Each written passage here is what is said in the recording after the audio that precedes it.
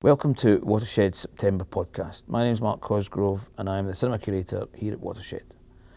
I occasionally get asked what is a festival, or perhaps more accurately, I ask people who approach me about projects, why are you calling it a festival? Whilst a couple of screenings and a party might be fun for all involved, it does not constitute a festival. Certainly they should be fun. Mind you, I've thought about having a festival that is impossible to get to, or you would really have to want to get there festival. The going becomes part of the event. Music festivals like Glastonbury, Shambhala are something of that nature where the expedition element is part of the festival.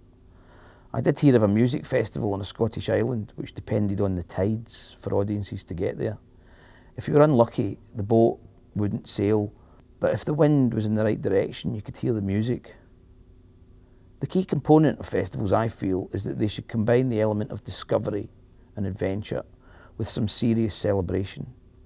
I say all of this because this month we have Encounters Short Film and Animation Festival taking place. Over the years, the festival has grown in stature. It is certainly the biggest short film festival in the UK, but retained an openness and accessibility. Key to it is discovery. Encounters is now a major showcase of new talent. All those names you know of, such as Andrea Arnold, Nick Park, didn't come fully formed into the film firmament.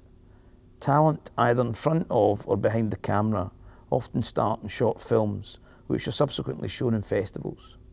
Although your Cannes, Venice, Sundance get all the media attention, it is in festivals such as Encounters that the work of new talent is showcased, profiled, discovered and celebrated.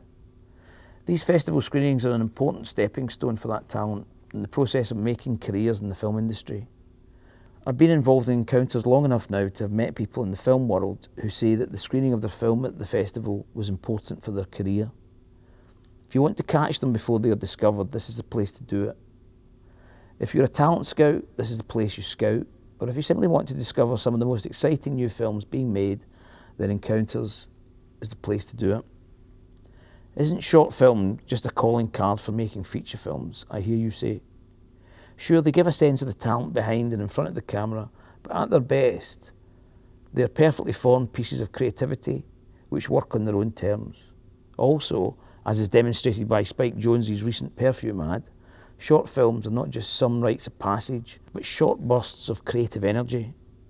However, an important strand of the festival is to showcase that talent who have moved into feature films, and also importantly to hear of the challenges of getting their film made and out to audiences. This year we are delighted to be screening Bristol-based filmmaker Esther May Campbell's Light Years. Esther won a BAFTA for her short film September, which screened at Encounters a few years ago. She has now made a beautiful, delicate study of the relationship between a mother, played by Beth Orton, and her children. The film premiered at Venice Film Festival last year. It was produced by Sam Haley, who is one of the most dynamic film producers around. Sam and his company Third Films are determinedly non-London based.